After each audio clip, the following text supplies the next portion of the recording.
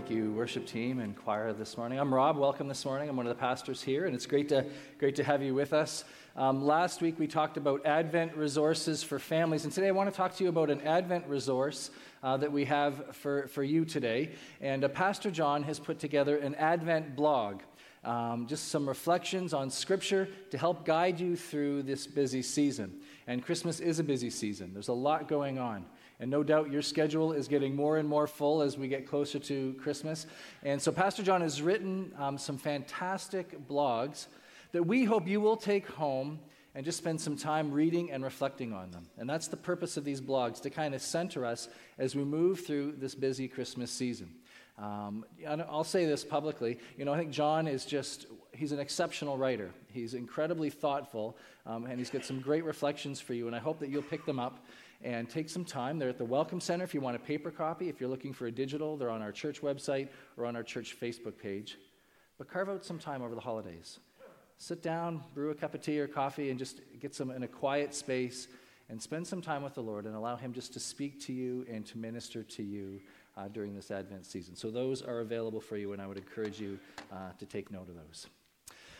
We are in an Advent teaching season on the I am statements of Jesus. And last week I started my message talking about this. Some of you will remember this as a kid.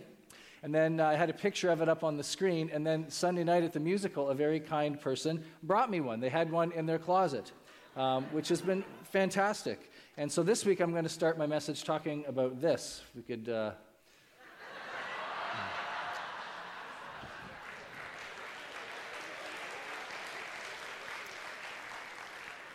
And I'll be here between 6 and 8 tonight if you'd like to drop that by.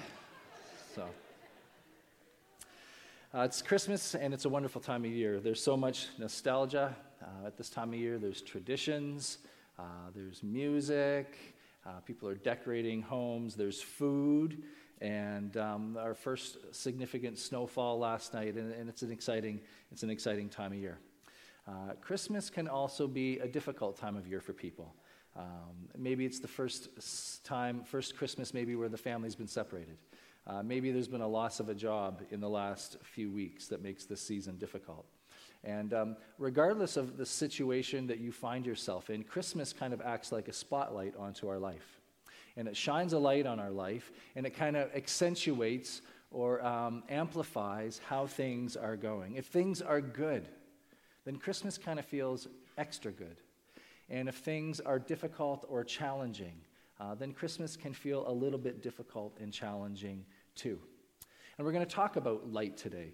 And we're going through the I am statements of Jesus. Throughout Jesus' teachings, he would refer to himself and say, I am, and then he would use a metaphor from an everyday object of life to kind of illustrate for us who he is and why he has come.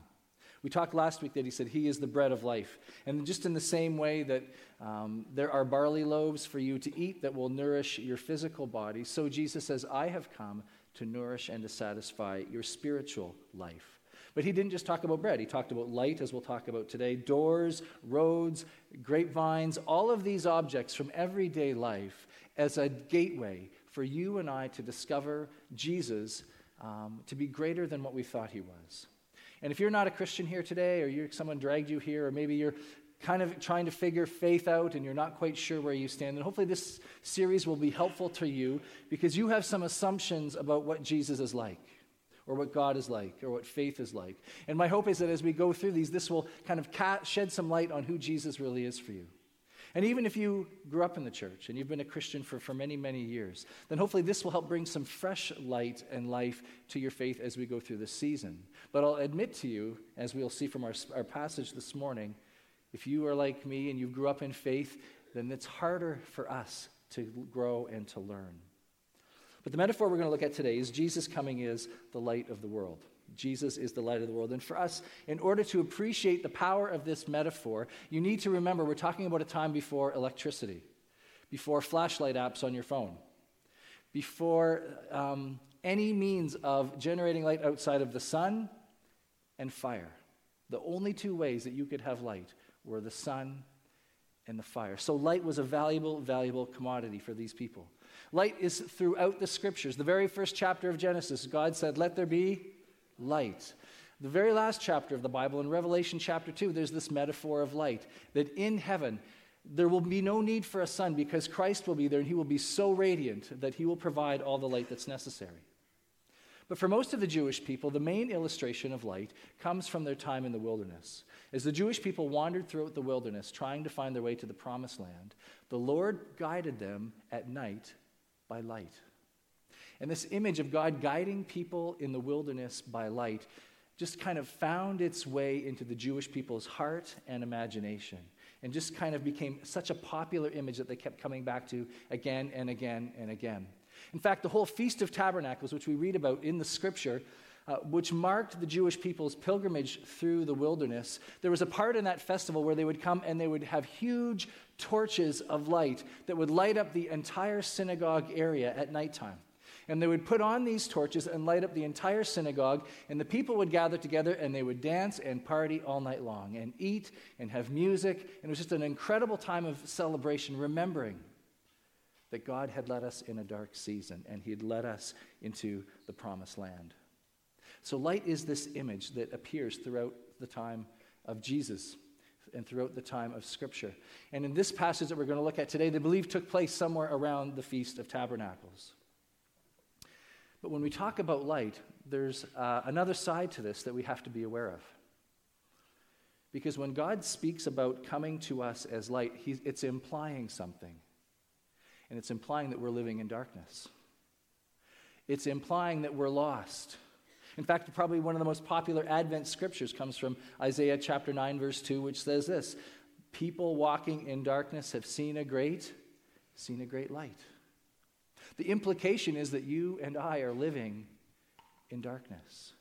And let's just be honest. It's hard to say that today to people without becoming offensive. You know, old Johnson in accounting, he's living in darkness. He doesn't have a sweet clue what he's doing, right? You're going to get written up for that.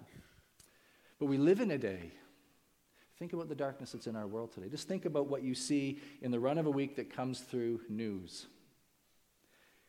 And think about the fact that things just aren't getting better. Think about the darkness and the brokenness in our culture today and the lostness that just kind of is so pervasive. And it's into this darkness that the Scripture speaks comes Jesus claiming to be the light of the world. So I'm going to get you to turn with me today in John chapter 9. If you have your phone, you can look it up. If you're using the red Bible in the seat in front of you, it's on page 1664. And we're going to read through this. It's a long passage, but we're not going to read all of it. I'll kind of summarize some of it for you. John chapter 9, starting at verse 1. And as we go through this story, I've got homework for you. I want you to find how many blind people there are in this passage. How many blind people are there in this story? So we'll start reading John chapter 9, verse 1. And as he went along, Jesus, he saw a blind man from birth. His disciples asked him, "Rabbi," or teacher, "who sinned, this man or his parents, that he was born blind?" It was common in the ancient world in particular, in the Jewish culture, to think that if a child was born with a birth defect or with some kind of physical impediment, that somebody had sinned in order to cause that. So maybe mom and dad had sinned, maybe they were angry, maybe they cursed God. They had done something, and the cause was that it caused in this their own child some kind of infirmity. And Jesus answers their question, but not in a way that they want. In verse 3, he says this: Neither this man nor his parents sinned, said Jesus, but this happened so that the work of God might be displayed in his life. That's key. We're going to come back to that later. What Jesus is not saying here is that Jesus causes sickness in people so that he can come by with his healing power and show it off. That's not what he's saying here. What he's saying here is you're asking the wrong questions. Why are you worried about who's to blame for this man's blindness? The thing you should be concerned about, or the question you should be asking is, can God display his glory in this man's life? Verse 4, Jesus says, as long as it is day, we must do the work of him who sent me. Night is coming when no one can work. He's saying there's a time restraint here. I'm with you in this moment with this blind man, and you're worried about who's to blame? What you should be worried about is, Jesus, can you display the glory of God in this man's life? To which Jesus then says, while I am in the world, I am the light of the world. Having said this, he spit on the ground, made some mud with saliva, and put it on the man's eyes. Go, he said, wash in the pool of Siloam, which means sent. So the man went, washed, and came home seeing. Now, I don't care how spiritual you are or what your view of Scripture is. If you are a blind person and you cannot see and you're standing here and a group of religious people come by and they start talking about you, hey, what's wrong with this guy and whose fault is it? And Jesus gives them an answer and they're talking about that. And then you hear somebody clear their throat and they spit into the ground and you can hear them messing around on the ground with it. And then they stand up and they start putting it on your face. It's awkward. Is that fair to say? So this guy is now in this situation where Jesus then gives him the instruction and says, I want you to go wash in the pool. Note that the mud doesn't heal Jesus. The man's faith in Jesus' command heals him. He believes Jesus. He goes and he washes in the pool, and that's when he is able to see. His faith healed him. But then the story goes sideways. What must have been the most glorious moment for this man, the very first time in his life that he could open his eyes and see the temple and see the people and the sights and the colors, and it goes sideways because Jesus' healing in this man's life creates a problem. In verses 8 and 9 here, it's kind of, in my simple brain, it's a little bit funny. His neighbors come to him and they're kind of like, he's seeing. Isn't this the guy that we know who would beg all the time? Don't we recognize him? And some people said, yeah, that's him. And other people said, no, that's not him. And he kind of is standing there, and you'll see it at the end of verse 9. He says, no, it's me. Like, I'm right here in front of you. You're talking about me like I don't exist. I'm right here. I am the man. And then it gets worse because the religious people come to this man, and they can't figure out how it is that he was healed. It doesn't fit in their box. And so they start questioning him and saying, who was it that did this? And his only response, all he knows about the person who healed him, is that he was a man. So they pester him a little bit more. And he says, well, he is a prophet. They're not satisfied with that, so they make him go, and his parents are brought, and they ask his parents, is this your boy? Was he born blind from birth? What's going on here in this situation? And his parents are nervous about their response, because they have a standing in the religious community. They don't want to get on the outs with these Pharisees, and so they kind of say, well, ask him. He's old enough to tell you what happened. So they do. They come back to him a third time, and they say to him, what is it that happened, and who was it that healed you? Now imagine this guy for a second. You're standing here blind. You're sitting begging. Some religious people come along. They start talking about whose fault is it that this man's blind? Who do we have to blame? Someone spits in there and puts it on your face. You go over, wash. You come back. The religious people come on in. Your neighbors come on in. They drag your parents in. At this point, he's frustrated. And he makes a statement to the religious people. And he says, I've told you all that I know. What is it with you guys? Do you want to become Jesus' disciples? And it's the straw that breaks the camel's back. And they are furious with him. And it says they started to yell at him.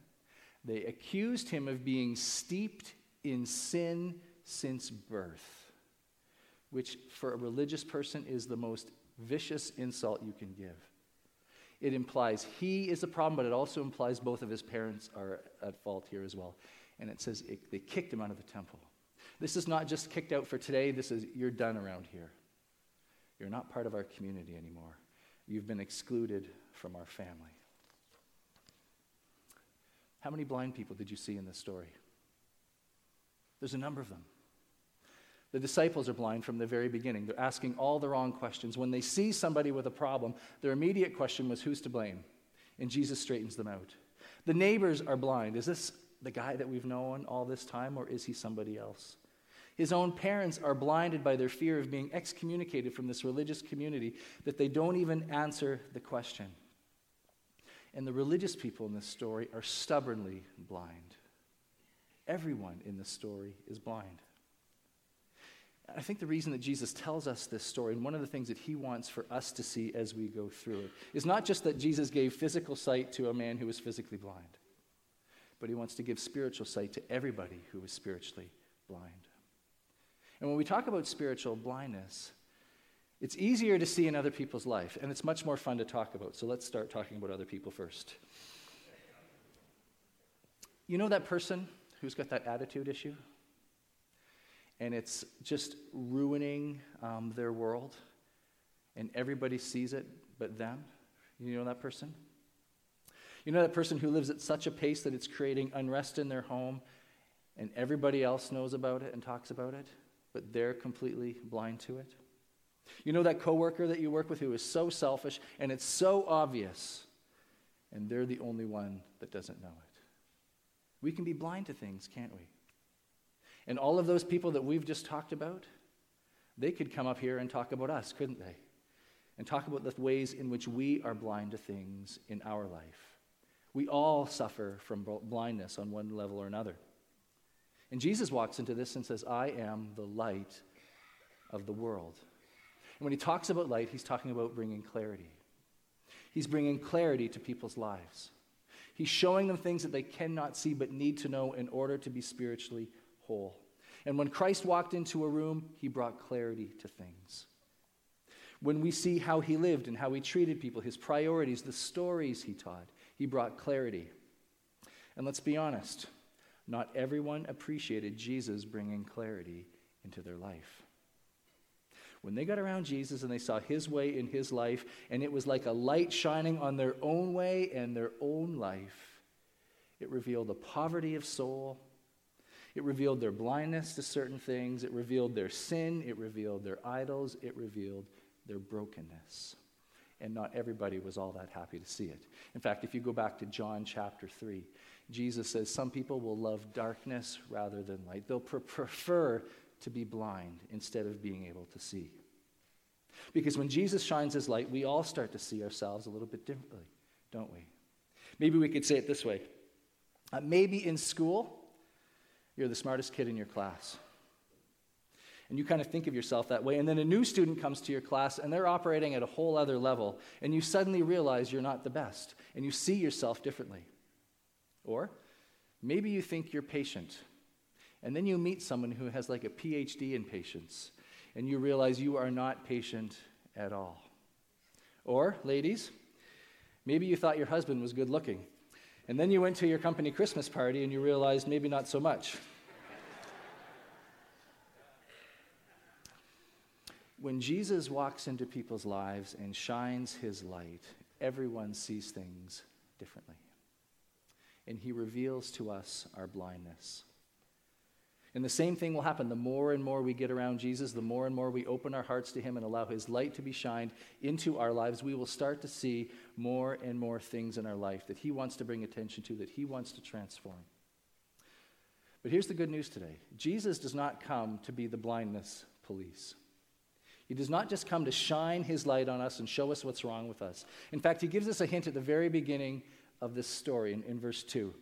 It says this, when they're asked about what's wrong with this guy and who's to blame, Jesus says, neither this man nor his parents, but this happened so that the work of God might be displayed in him.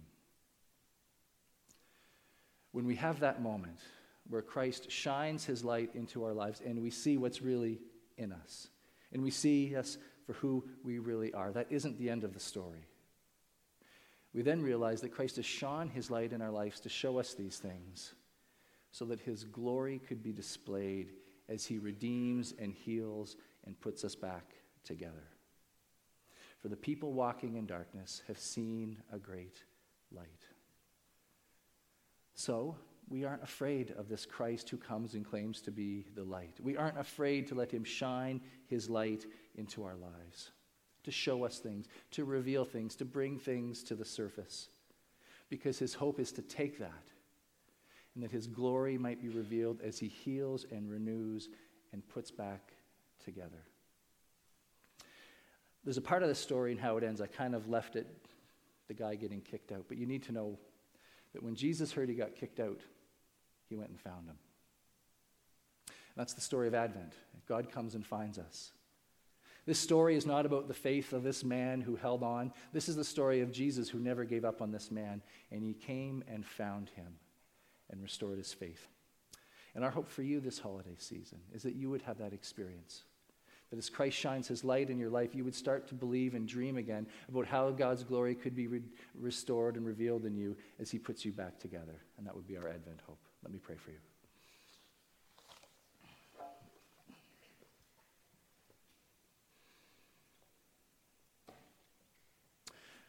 Lord, today we pray that we would not resist in any way you shining your light into our lives. We pray that it would bring great hope and promise to us as we dream and think about what it might mean for you to display your glory, even through our brokenness. And we give you thanks today that you come looking for us. That no matter maybe how far we've strayed, no matter how far we've gone, no matter how impossible it seems, that you would come.